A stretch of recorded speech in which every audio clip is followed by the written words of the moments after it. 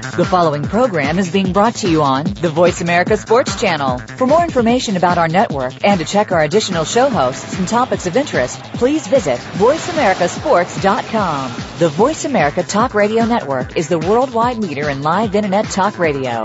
Visit voiceamerica.com. The views and ideas expressed on the following program are strictly those of the host or guests and do not necessarily reflect the views and ideas held by the Voice America Talk Radio Network, its staff, and management.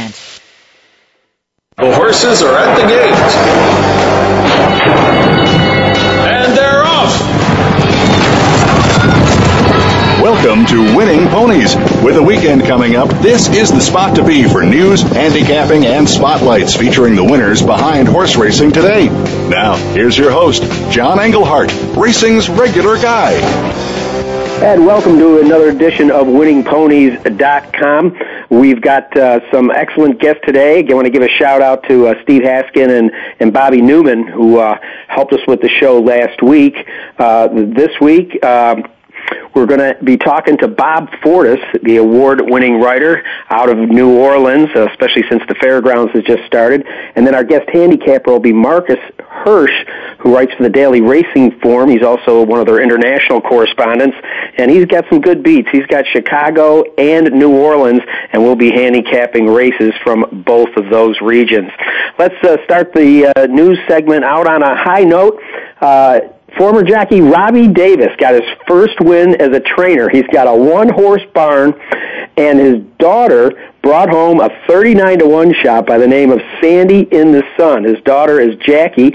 She's a graduate of Chris McCarron's North American Racing Academy down in Lexington. As you know, we've had Chris on the show, and it was just really a feel-good story of the week. According to Robbie, it was better than any win he had ever rode. It was an incredible race, unimaginable. What a feeling. This, again, a one-horse barn, returned $81.50. He bought the horse for something like $770 up at Saratoga. Now, his daughter did ride the horse the first time, but she had a commitment the second time that Sandy and the Sun went out, and Robbie came out of retirement to ride the horse. Well, his daughter was beaten about 29 lengths the first time. He was beaten about 50. So Chris McCarron couldn't help but give him a call and say, hey, your daughter's 11 lengths better with you. Well, Sandy and the Sun, again, had a few other starts, and blinkers on and with Jackie up, just got the job done. I was talking to Chris McCarron earlier today, and he said to go back and watch the video. That was just an incredible ride. The only time that Sandy and the Sun was in front was at the wire. So good to see another one of his graduates going, and you might want to keep your ear to the ground because there could be another Davis in the mix. Chris McCarron told me that he's got a new student in his class, 18-year-old kid by the name of Dylan Davis. Yes, Robbie Davis's son. Robbie didn't push the kid into riding, but he said, if my sister can do it, I want to try it. So he's down at McCarron's program in Lexington. Chris said he was green as all get out, and within about a month, the kid's out cantering in the field. He says the kid's a natural, fearless, and inside word is that he gave Sandy and the Sun his last breeze up at Belmont Park before that horse went on to become a winner. So really a good upbeat story there out of New York. The Rapid Redo radar is on again. Laurel Park, December 13th. He's looking to tie the all-time North American record for victories in a calendar year when he starts in the sixth race. That's December 13th, the sixth race, and that is going to be a Tuesday for those of you out there viewing. So we'll find out. You know, he'll be closing in on say Citation's record. Quite an achievement. Again, he's done it at different levels, but you know, any horse that can go with 19 wins and 20 starts is just unbelievable. And so we'll be watching for a rapid redo when he goes to post at Laurel. He has won there before. You know, this horse is just amazing. He's started at 7 different tracks at distances from 5 furlongs to 1.8 miles, using 7 different riders. And J.D. Acosta, who's been aboard 6 times during the streak, will have the mount that day. Well, Uncle Mo's retired, but it looks like his old stablemate is going to be pretty busy. Stay Thirsty is going to have a interesting 4-year-old season. They say they probably won't race in Florida, and they're going to focus on the second quarter of the year. He might start in the Westchester at Belmont and possibly the Met Mile. And so he's going to be on the track while Uncle Mo will be at stud. Some not-so-encouraging news out of New York. Jockey Jorge Chavez was unseated during the running of the 9th race at Aqueduct on December 4th. He's going to be out for 5 months as a result of injuries that include a broken collarbone, broken ribs, and broken vertebrae. Chavez, of course, is no youngster, and we certainly wish him a quick return to the saddle. As you may recall, this native of Peru was a leading rider on the NYRA circuit from 94 to 99. He won the 1999 Eclipse Award as the nation's outstanding jockey, and he also won the 2001 Kentucky Derby aboard Monarchos. Also, fans can get into the action. You can vote on the National Thoroughbred Racing site, www.ntra.com, for the NTRA Moment of the Year. This is a fan-based award. We can look at some of the main races that you'll be able to look in at our events. Of course, was Game On Dude and Chantel Sutherland surviving the inquiry and capturing the Santa Anita Handicap. Uncle Mo suffering his first defeat, running third behind Toby's Corner and Aqueduct's New York Casino Wood Memorial. And, of course, you have Animal Kingdom's big win in the Kentucky Derby. How about Blind Luck prevailing by a nose over potential horse of the year, Harve de Grasse? So these are just some of the ones you can look at. One that was really heartwarming to me, because I was lucky enough to be there, was Joe O'Brien, who at 18 became the youngest jockey to win a Breeders' Cup race when he piloted St. Nicholas Abbey to victory in the Emirates Airline Turf at Churchill Downs in the Breeders' Cup. So, of course, Rapid Redo will be in those moments. But you've got to vote. This is up to you, www.ntra.com. Want to take a quick look at the races that we handicapped last week with Bobby Newman, who will be busy this week, even though Calder's closed. We did the Tropical Turf Handicap, and the winner in here was Silver Medallion. He tracked second just off the hedge. At the top of the stretch, made a huge move at 5-1 with Xavier Castellano in the saddle. This is a 3-year-old, be turning 4, and it comes out of the stable of Todd Pletcher. Silver Medallion bested Mr. Ryder in that race, and rounding out the field was number 9, Hollinger. Then the next race, the Grade 3, La Pravaillante, as Bobby told me how to pronounce it, as a mile and a half at Calder. And this was just unbelievable. This was a horse of Shug McGay's that hadn't been out since January, Casablanca Smile, a Chilean horse that won the Chilean Derby. Shug obviously knew this horse was ready.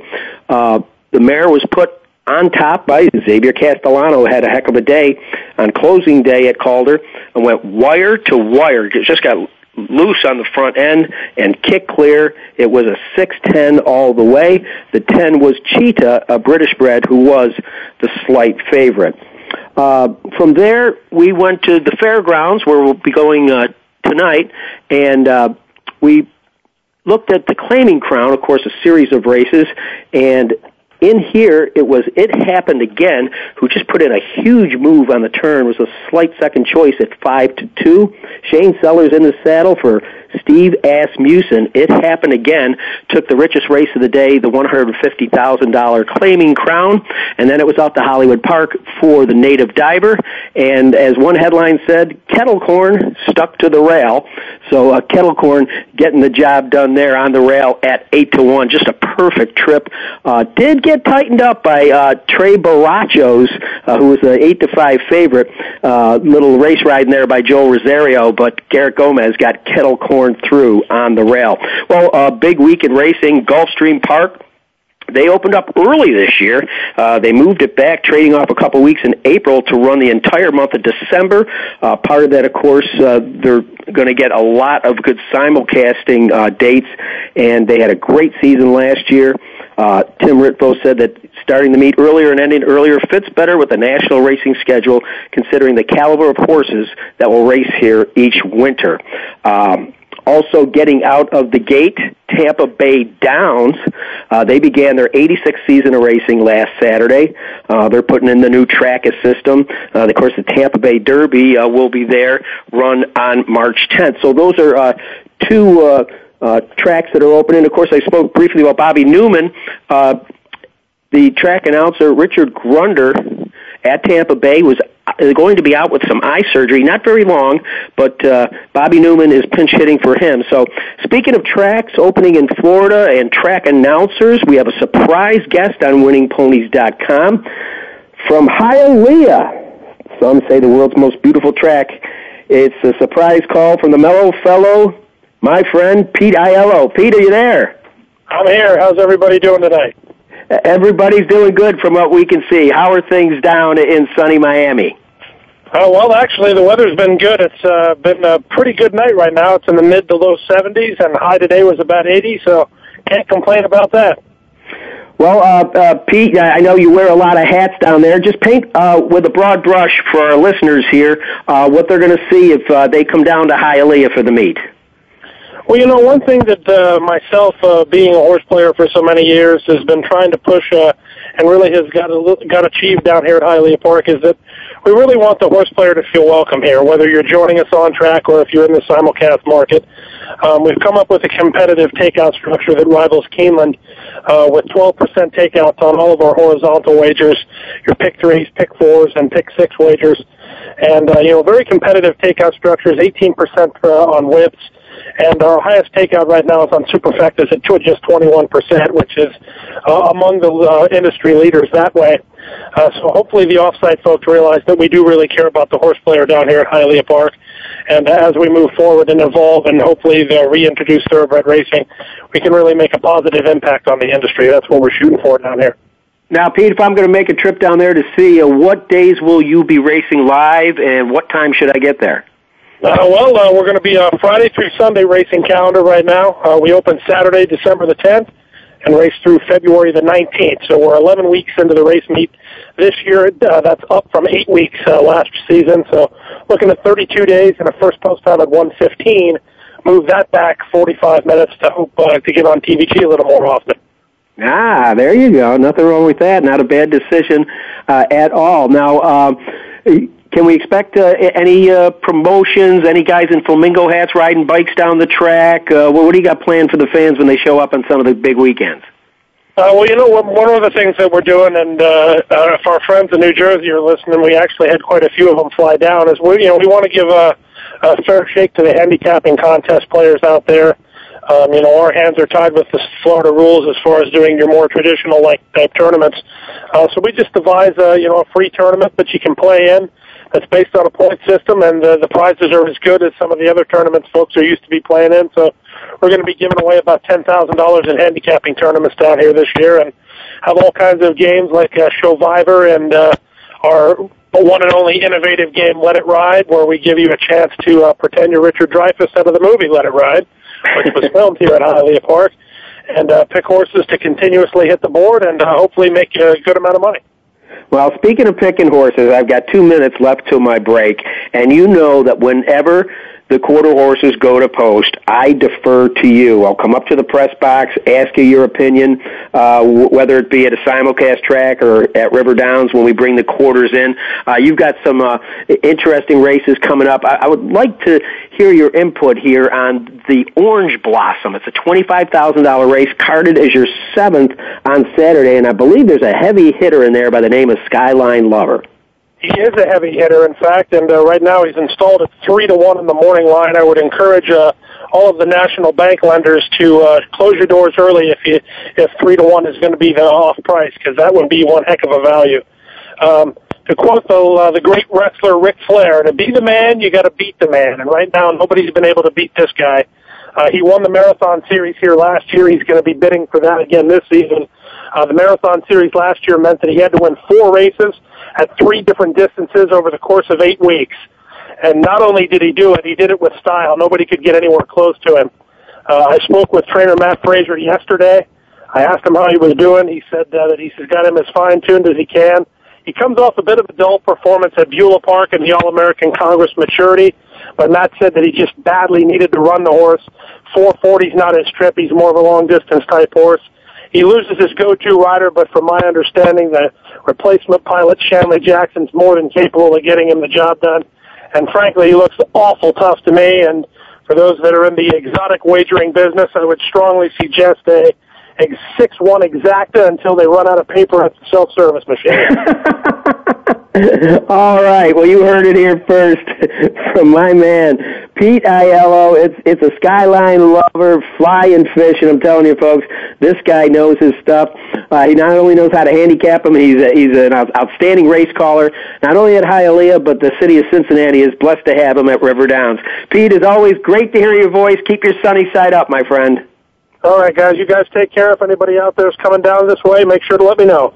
All right, I sure will. That's Pete Aiello from Hialeah. And coming up next, we're going to talk to an award-winning writer from the city of New Orleans, Bob Fortus. Until then, stay tuned to winningponies.com.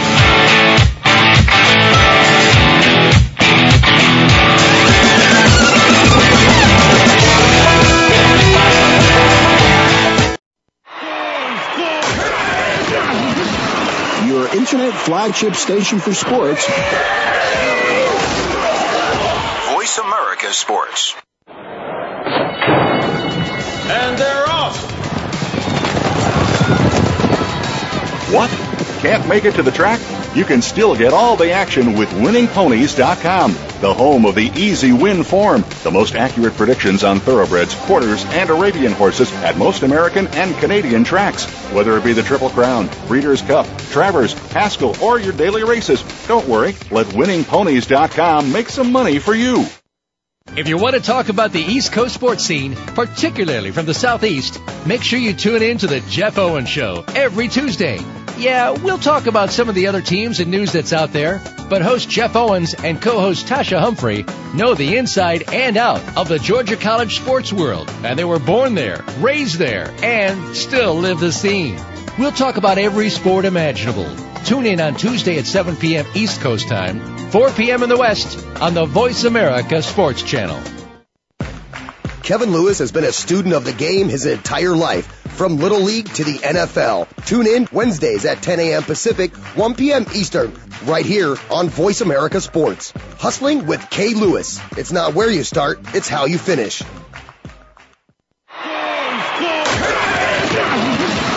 Your internet flagship station for sports. Voice America Sports.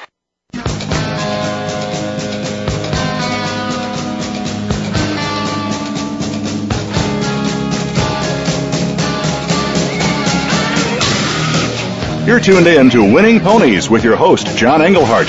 Got a tip for us? Need a tip from us? If you want to talk with John or his guests, the phone lines are now open toll-free at 1-888-346-9144. That's 1-888-346-9144. Or you can send an email to show@winningponies.com. Now, back to Winning Ponies with John Englehart. All right, welcome back. I think you're going to enjoy this segment of the show. With me is Bob Fortus, one of the last surviving turf writers in North America. Bob, an outstanding writer, lover of the game. He won the prestigious 2009 Old Hilltop Award for covering racing with excellence and distinction. He also won the 2010 NYRA Joe Hirsch Memorial Writing Contest, recognizing the best print coverage of the 2009 Belmont Stakes.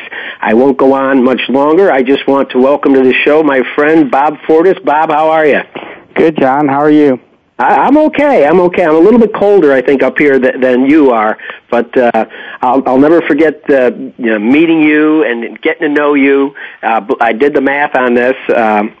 24 years ago, we were together down in the press box at the old fairgrounds. I've got to guess, and I want to get your read on this, that things were a little different back then. We had Schwartzy the Clocker, and then, of course, Buddy Abadie, Rabbit, our runner, of course, the character Tony Bentley, and, of course, who could forget the guy I was supposed to replace, Black Cat Lacombe. It was a true cast of colorful characters.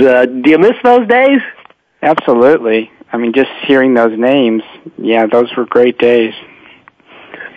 Describe to the people, if you can, some of the characters I just named, or maybe some of the ones I missed. Well, I mean, Black Cat Lacombe he was one of the all-time greats, and his name was based on the fact that anything he bet on would pretty much automatically lose. But that didn't keep him from betting, and it was really wonderful to watch him. He ran for governor. He used to promote boxing matches. He brought wrestlers up to the press box. It was a lot different than it is now, and I really miss him. He was really something. He was a character. For good luck, he'd always wear the two different black colored socks. And you've got to say, what a tribute. I mean, he wasn't forgotten when he passed away. Correct me if I'm wrong, but I do believe that as his casket was being brought to the cemetery, they stopped at the fairgrounds and did one lap around the track. Was that a true story? That is true. And they also, at his wake, there were people reading the racing form. I mean, it was... I don't doubt that. He would have loved it. Oh, he would have loved it.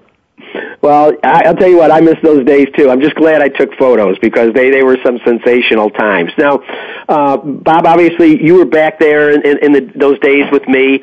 That was the day of the Roussells. You've been through 3 different ownership regimes there on Gentilly Boulevard. The Roussells, the Krantzes, and now Churchill Downs. Can you describe the difference in each? They were all different. I mean, Louis Roussel and Joe Dorignac owned the track, and then Louis owned it, and he ran horses, and, you know, he ran Risen Star during the time he owned the track. A lot of good horses, and just a lot of horses, period, and it was pretty much his show. Then when he sold his interest to the Krantzes, they had the track, I guess it was, I'm trying to get my years straight, I think they bought it around 1990, and they had it until, they lost it in bankruptcy is what happened, and that's how Churchill got it. So Churchill had it they bought it like before Katrina, and then they've had it since then. Obviously a much different management style than back there when we were with Mr. Louis. Yeah, absolutely. It's a corporate manager, and you can see that at all Churchill tracks. I mean, it is what it is. It's a corporation, bottom line. That's the way they run things, and sometimes that's good, and sometimes it doesn't seem so good. So I'll leave that to the listeners. I'm sure a lot of them have been to Churchill tracks around the country. Well, I think I speak for both of us here when I say how much I loved the old grandstand. It was a world unto itself. There were little nooks and crannies that people never went to another part. It was like their place, the Palm Room or the Pine Room, and there were certain oyster bars that was just like everybody's neighborhood. What was it like the day or the night that you got the news that the track was on fire? Well, actually, I don't live that far away, and they were racing. It was a Friday, and they first post on Fridays when they ran it, when they were running then was 3:00. So the last race was dark, and I just gotten home, and actually the people who were the chart callers from the racing forum, Jim Turnbull and Marge Turnbull, they were the last people in the building, and they actually called and said, "You should come back here. There's some fire trucks coming." And I just drove right there and drove into the parking lot, and I could see immediately that the track was going to burn down because the wind was blowing like right down, through the grandstand? Along the grandstand, and it was really windy, and the fire was going really heavily already at one end of the building, and the hoses really they couldn't really do anything, and there was an old wooden building. I mean, it burned down very quickly, and there was no doubt when I got there that it wasn't going to be saved. It was very sad night.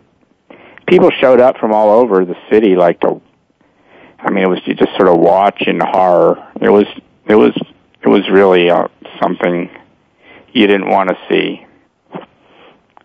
No, I can imagine how heavy your heart was. Then, of course, they had the transitional season there in between. That was just kind of almost a temporary place, but the meet went on.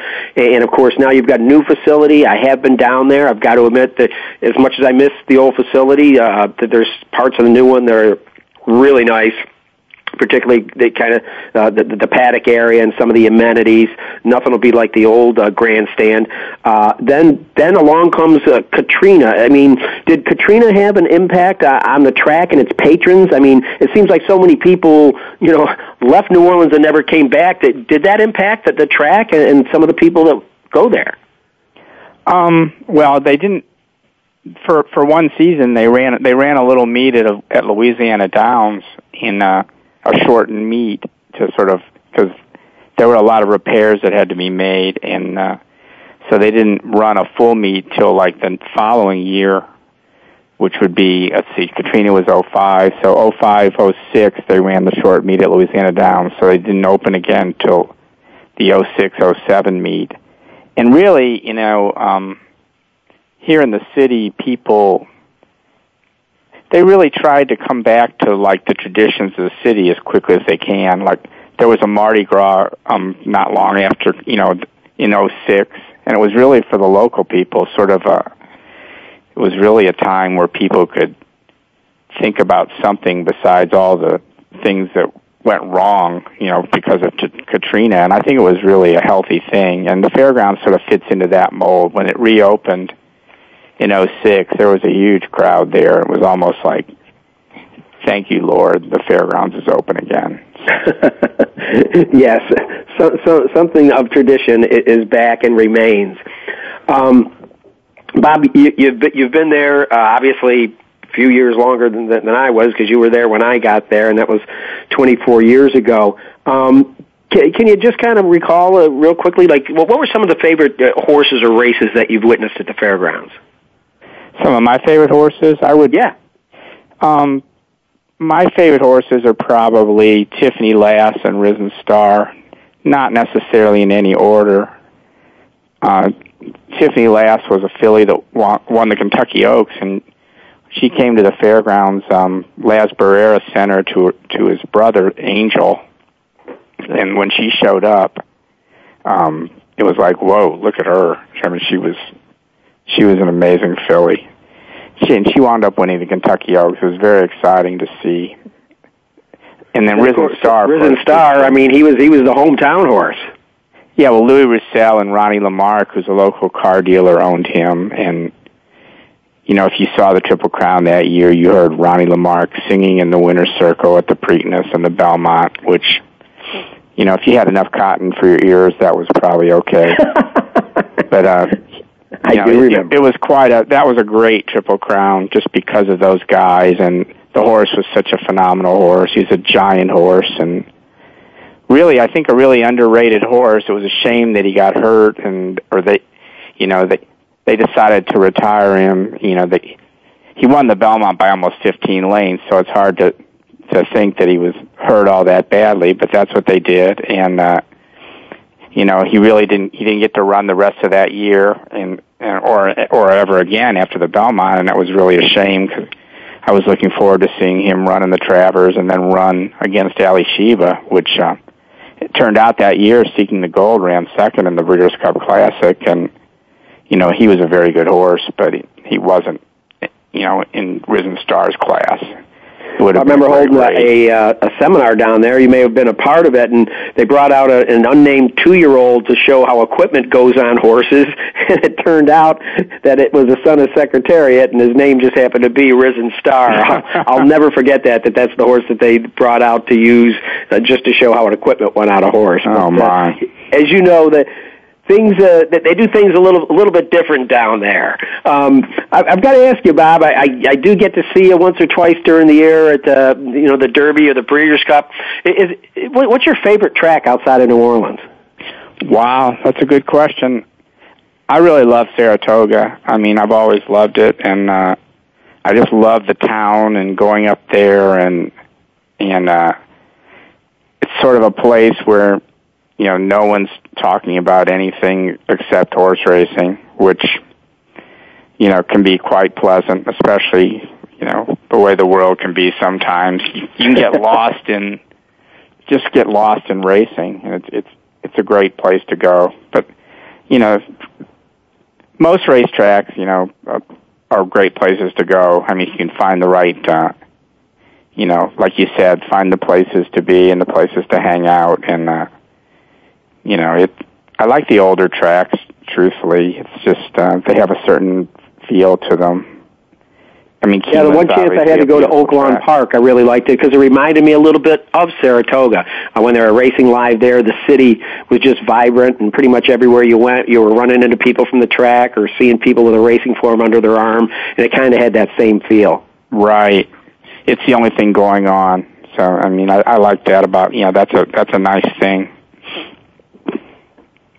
Well, Bob, as I see we're coming up to the bottom of the hour here, I want to thank you very much for your time, and I want to remind our listeners that I think if they go to NOLA.com, they can get your columns. Yeah, they can. Well, I hope they do. You're a hell of a writer. We can use all the readers we can get. Well, I can tell you is to the listeners of winningponies.com, go to NOLA, NewOrleans.com, and pull down the columns from Bob Fortus. He shoots from the hip. He's entertaining. He's definitely connected with the people on the backstretch, and he knows what he's talking about. So from the Times-Picayune, Bob, thank you very much for spending some time with us on winningponies.com tonight. Thank you, John. Take care. All right, see you around the races. Okay. Well, that closes out the first look at the fairgrounds and New Orleans and kind of getting a feel for the racetrack. We're really going to get a feel for it on Saturday as it's Louisiana Champions Day. And, of course, this is another one of those cases where we will be comparing apples to apples because these are horses that are all Louisiana breds that have raced against each other. So it makes for a really good day of handicapping, and we couldn't have got a better guy than Marcus Hersh, who's going to help break the day down for us. He is the Daily Racing Forum's columnist and beat writer and handicapper for the fairgrounds. So we'll be back in just a little bit on winningponies.com.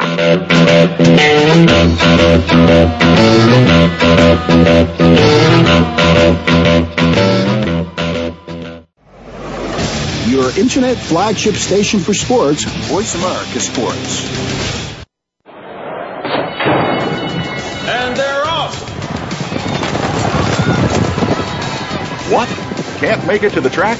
You can still get all the action with winningponies.com, the home of the easy win form, the most accurate predictions on thoroughbreds, quarters, and Arabian horses at most American and Canadian tracks. Whether it be the Triple Crown, Breeders' Cup, Travers, Haskell, or your daily races, don't worry, let winningponies.com make some money for you.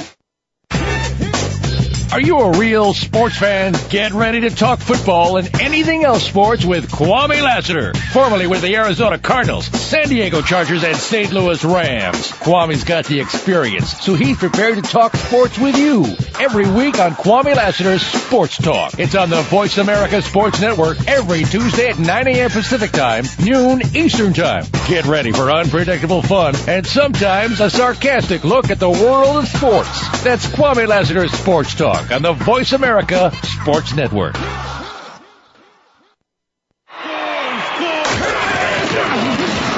Your internet flagship station for sports.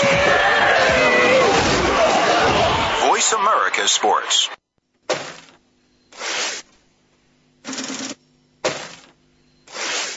You're tuned in to Winning Ponies with your host, John Englehart.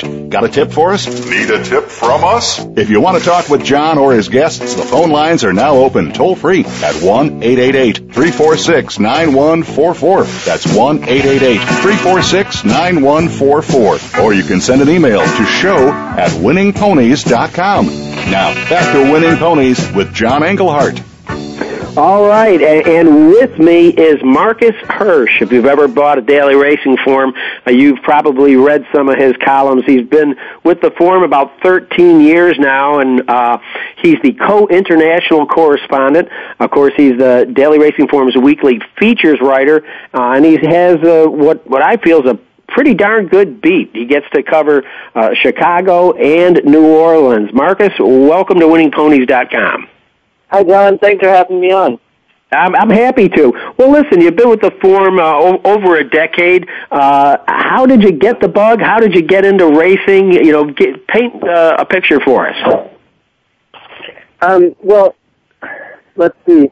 When I was living in Davenport, Iowa, as a high schooler, I started going to Quad City Downs a lot of evenings and betting on harness racing. We all got to start somewhere. Yeah, that was really the initial exposure. I had a friend who was into it, and I think his dad owned a horse, and then, so there was that, and then I dropped out of college after a year, and I had a bunch of different kinds of jobs. But then what I did for the longest time during this kind of lost period was I got a job at a horse farm outside Lexington called Gainesboro Farm. That was Sheikh Maktoum al-Maktoum's farm. And sure. I was working there. I worked there over 2 years, and it was so long since I'd stayed with anything at that time, and I just really, somebody told me right when I got there that once you get started with horses, you'll find yourself constantly going back to it, and I thought it seems like, kind of an old wives' tale sort of thing, but here I am 25 years later. Well, so now, if you dropped out of school, where did you hone your writing skills? What writing skills? You're just talking about horses, huh?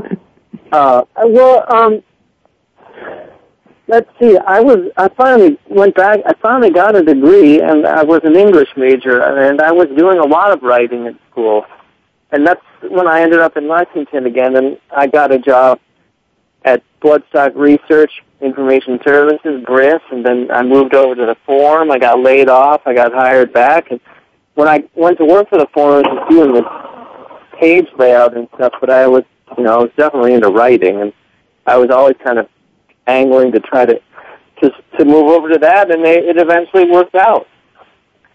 Well, it obviously did. Now, there's another step either that you took or that somebody decided it would be good for you to take, and that is your role as the co-international correspondent. How did you ease into that? I just started doing international stuff this year.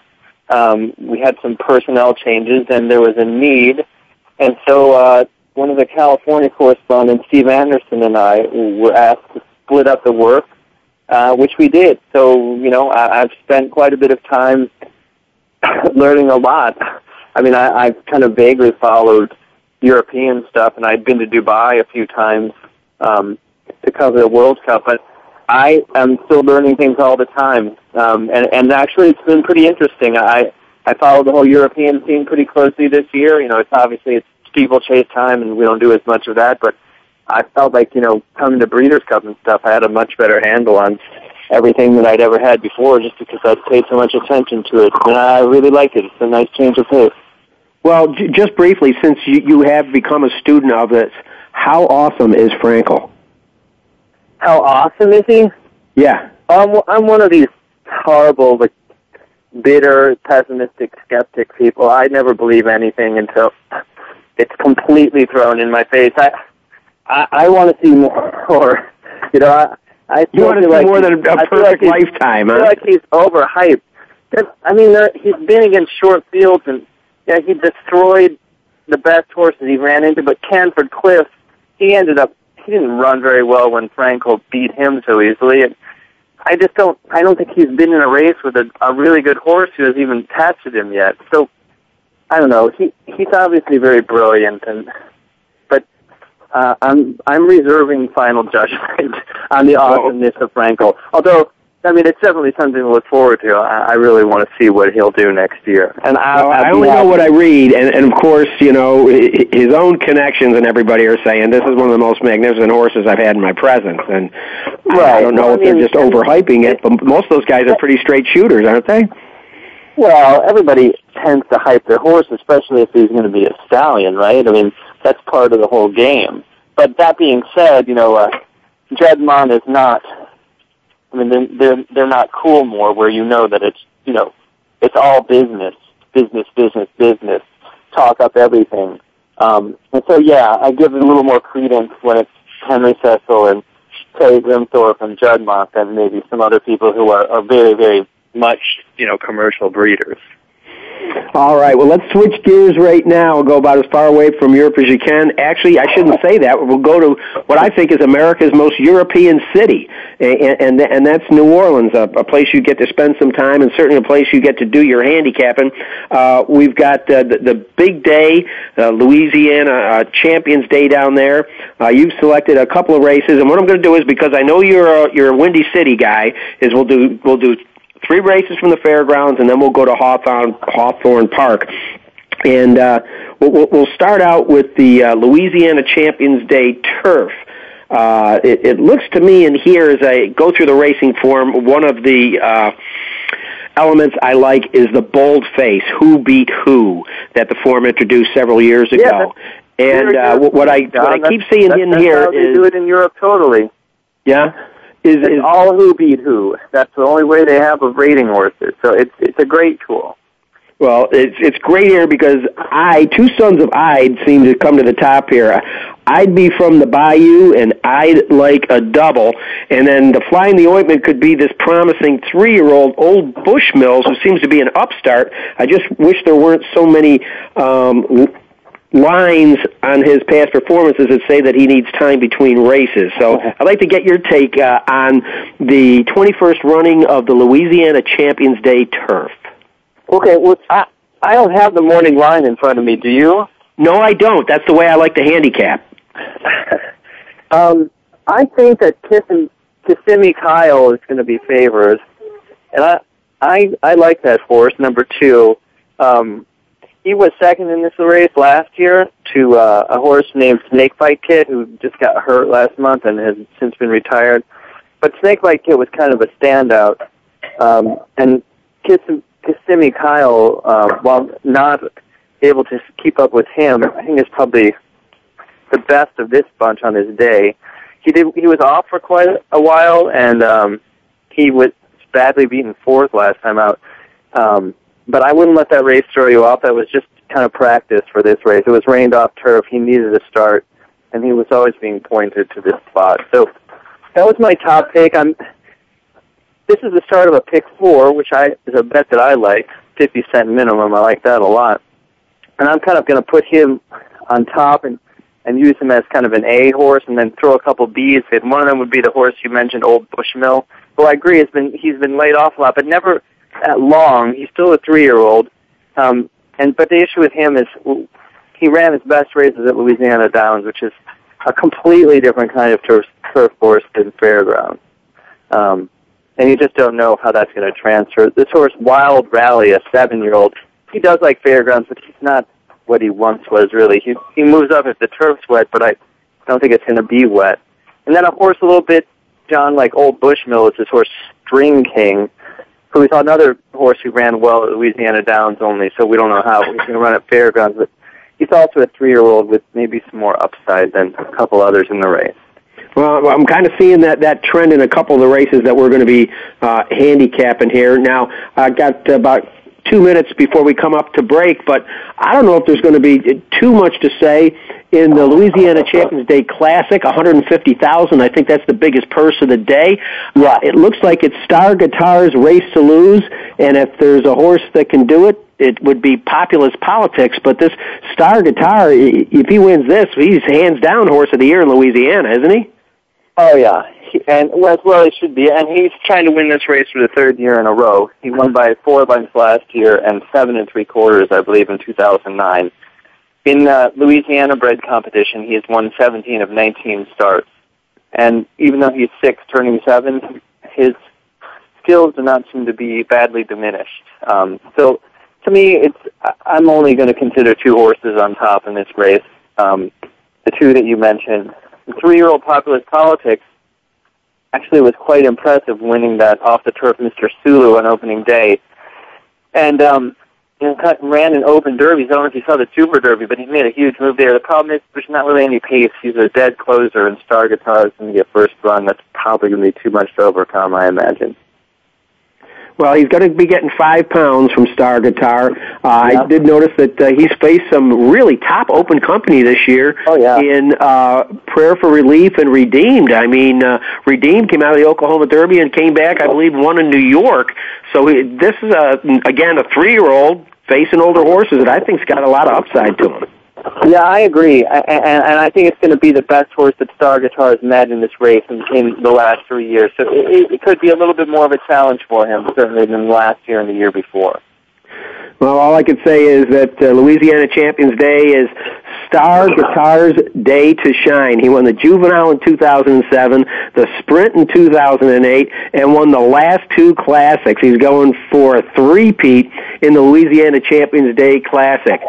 With me again, the handicapper and writer Marcus Hersh. We're going to take a brief break on winningponies.com. When we come back, we're going to do another Louisiana race, the Champions Day Sprint. Thanks for listening on winningponies.com.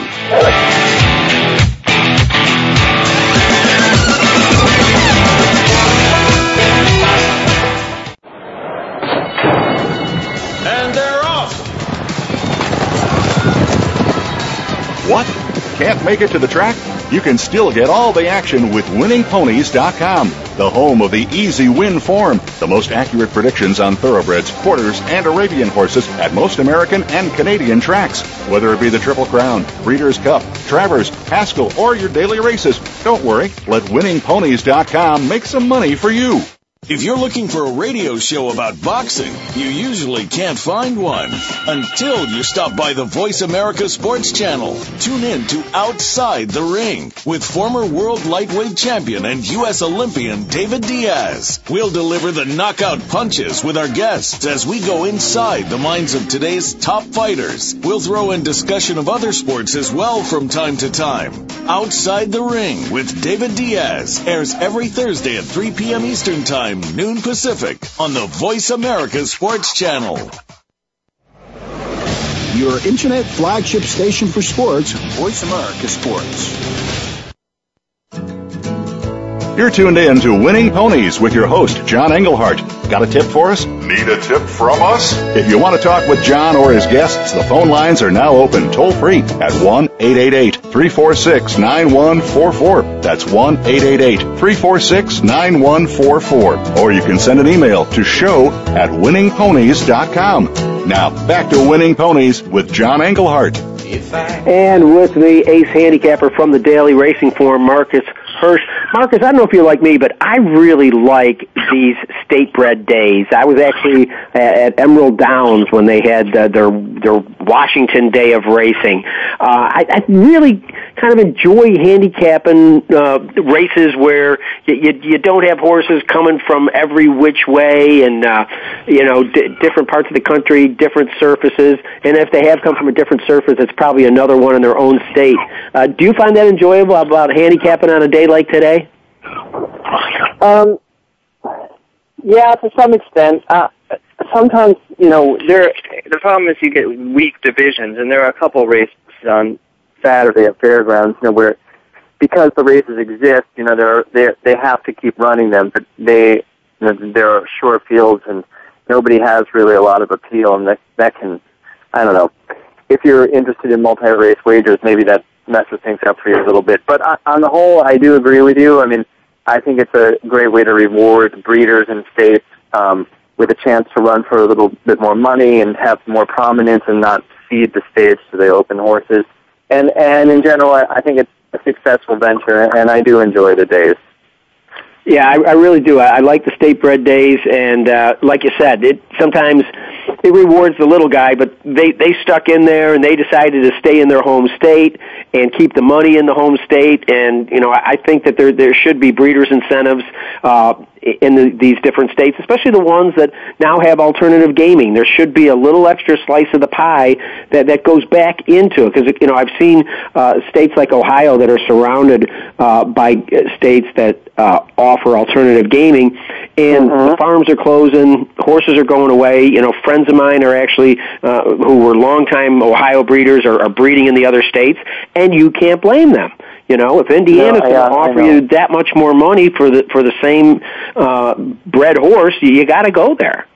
Yeah, on the other side of Indiana, Illinois, between Ohio and Indiana, and the foal crop here is declining drastically. There aren't many stallions around anymore, and it has, when they have the Illinois days 3 times a year, you do see the effect of the quality there too. Well, again, I know Louisiana is always, when you look at the numbers, has been fairly strong even before they had the alternative gaming monies coming into their pools. But this is a pretty solid day of racing that we're looking at. Well, the Champions Day Sprint looks like we're going to draw a field of 9, and I've got chicken scratches all over my program here. I'm thinking that My Star Runner may be the one to beat, but then I see a horse like Chief J that could be an upsetter, or this Sukasa Jikasa that won the juvenile last year. Horses have been facing open company. Unitas had a big wake-up in the last. I should probably stop talking and get to the expert, but what I'm saying is this looks like this could be some betting opportunities in here. No, we're coming up with the same horses. I have the first 3 that you mentioned on top as well. My Star Runner and Chief J and Sukasa Jikasa. Although I picked Sukasa Jikasa on top, thinking he might be a little bit more of a price, but the more I looked at it, the more I thought maybe, he's not going to be much of a long shot either, maybe 9-2, 5-1. The thing with him is he's drawn on the rail, John, and I don't know what you thought, but I saw quite a bit of speed in the race. I really don't want him to get sent out of there running and get, hooked into a fast pace while trapped down inside. He has shown just a touch of rating ability, and I saw his 2 works since that comeback race last out at Churchill. His 2 works were both slow, like they were really trying to get him relaxed. Miguel Mena, who's riding him, he's a guy who takes horses off the pace a lot, so I'm just hoping they were maybe going to try to sit in behind him a little. Brett Calhoun, the trainer, has a second horse in the race, too, who looks very speedy. And I think that the fact he won last Champions Day, I love a horse that has shown already they can handle fairgrounds. He's 1-for-1 at that track. And I think he has a decent chance. I mean, My Star Runner is drawn a lot better. He was second in this race last year to a nice horse who didn't make it back in time this year, Flashy Wise Cat. So My Star Runner is going to get a good trip. He's probably the one to beat. And Chief J, I think if you're betting pick 4s or whatever, you would do well to throw him in. He's capable. He has the right running style and to capitalize if there is a contested fast pace. Yeah, and again, another horse that has won at the fairgrounds. It was a 5.5 in a restricted race, but it just looks like he had that little bit of a layoff. He's been running just behind My Star Runner, and his last start was only beat a half a length. The thing that really brought my attention to My Star Runner was the horse that we've been talking about, and that's Star Guitar. He decided to stretch out to a mile last time, and for $100,000 ran into Star Guitar, had the lead turning for home, and still managed to hold on for second, and that's going to push me on My Star Runner. Yeah, and a mile adult is okay for him. The stretch is so short, but he just got beat by a better horse who outlasted him. I will say that I don't know that the long stretch at Fairgrounds really favors him. He got really run over in this race last year. But like I said, that horse Flashy Wise Cat, he's better than at his best than any of the horses in this year's race. So I think My Star Runner is a deserving favorite and a must use in multi-race wagers. Well, let's hope great minds think alike, because in that case, we've got some pretty great minds working here, Marcus. Marcus also covers the racing up in Chicago, and I thought as long as we've got him on the air here, that we'd take advantage of his handicapping locally. And at Hawthorne, again, we're talking, state-bred horses, and the conversation continues. We're going to go to 2-year-olds here. They're going to try to, some of them, stretch out to a mile and 16th. Some of them have gone that long. And again, this is another one where I've got a lot of chicken scratches. I've got this 1200 is interesting with a series of solid fast works. Whether or not he can stretch out after Sun Power, I don't know. This Real Power could be an excuse horse. I mean, the horse has never been on a fast track. Maybe he'll like a fast track at Hawthorne. And then Bling King tries a mile and a 16th and put in a solid race there. And then you look at Prince Cheval. This horse could be a Kentucky bred by the sire of Animal Kingdom out of an Alphabet Soup mare. This horse is bred to go long, though it hasn't yet. So those are 4 that come to the top for me. I'm interested in knowing who you like. Did you mention Real Power, too? Yes, I did. I just said that this is a horse that catches a fast track. We don't know how good it'll be. Yeah, Yankee Dealer was the one I was thinking of. There are 3 Chris Block-trained horses, all owned by Rudy Tara, and Rudy and Virginia Tara, they own Giant Oak as well, all homebreds. And Yankee Dealer looks to be, I think, the one most suited to this spot. In talking to Chris Block, you were talking about Real Power's lack of a fast dirt track race. He was kind of suggesting that he might, since he's more of a turf horse potentially, his best race was on grass, that maybe a muddy track was even better for him, but that remains to be seen. He's still a maiden. Yankee Dealer, he beat that horse All Stormy. That's a Greg Geyer-trained Jim Tafalone's horse who I think has some ability. And the thing about Yankee Dealer is he's got tactical speed. He's got to be able to sit right in behind the pace, I think, although he might not be that close if 1200 goes winging out there in front. He's got he has 2 route races over that tiring, deep Hawthorne track, which I think is a big edge. And I expect him to run well, and I think he'll win.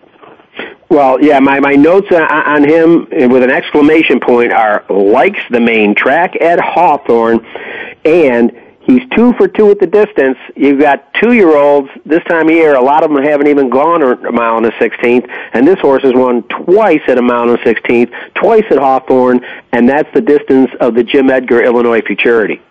Yeah, he should be tough. I mean, the 1200 horse is a little interesting. He was stretched out to one of those early summer 2-turn races at Prairie Meadows. He won there. He won to lead, and he held pretty well.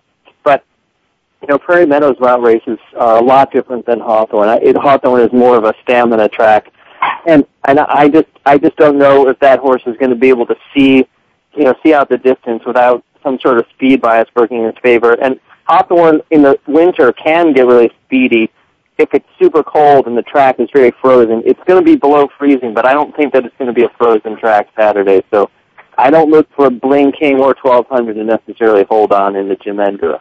All right, folks. Well, those are the words of handicapper Marcus Hersh. Marcus, I thank you for being on winningponies.com. Remember, we've got podcasts. If you missed any part of the program, you can come back and listen to the selections of the experts. And don't forget to bring down the products and services of winningponies.com. Once again, we hope you join us here every Thursday. If you don't catch it, catch the podcast. For winningponies.com, I want to thank Pete Aiello, Bob Fortus, and Marcus Hersh for being on the show with us tonight. From looking across the Ohio River to the hills of Kentucky, I want to wish everyone a wonderful day at the races. And remember, bet with your head, not over it. Thanks for listening to Winning Ponies with John Englehart. We know the information from today's show will help you at the next post. Keep listening for more next Thursday at 8 p.m. Eastern Time, 5 p.m. Pacific on the Voice America Sports Network.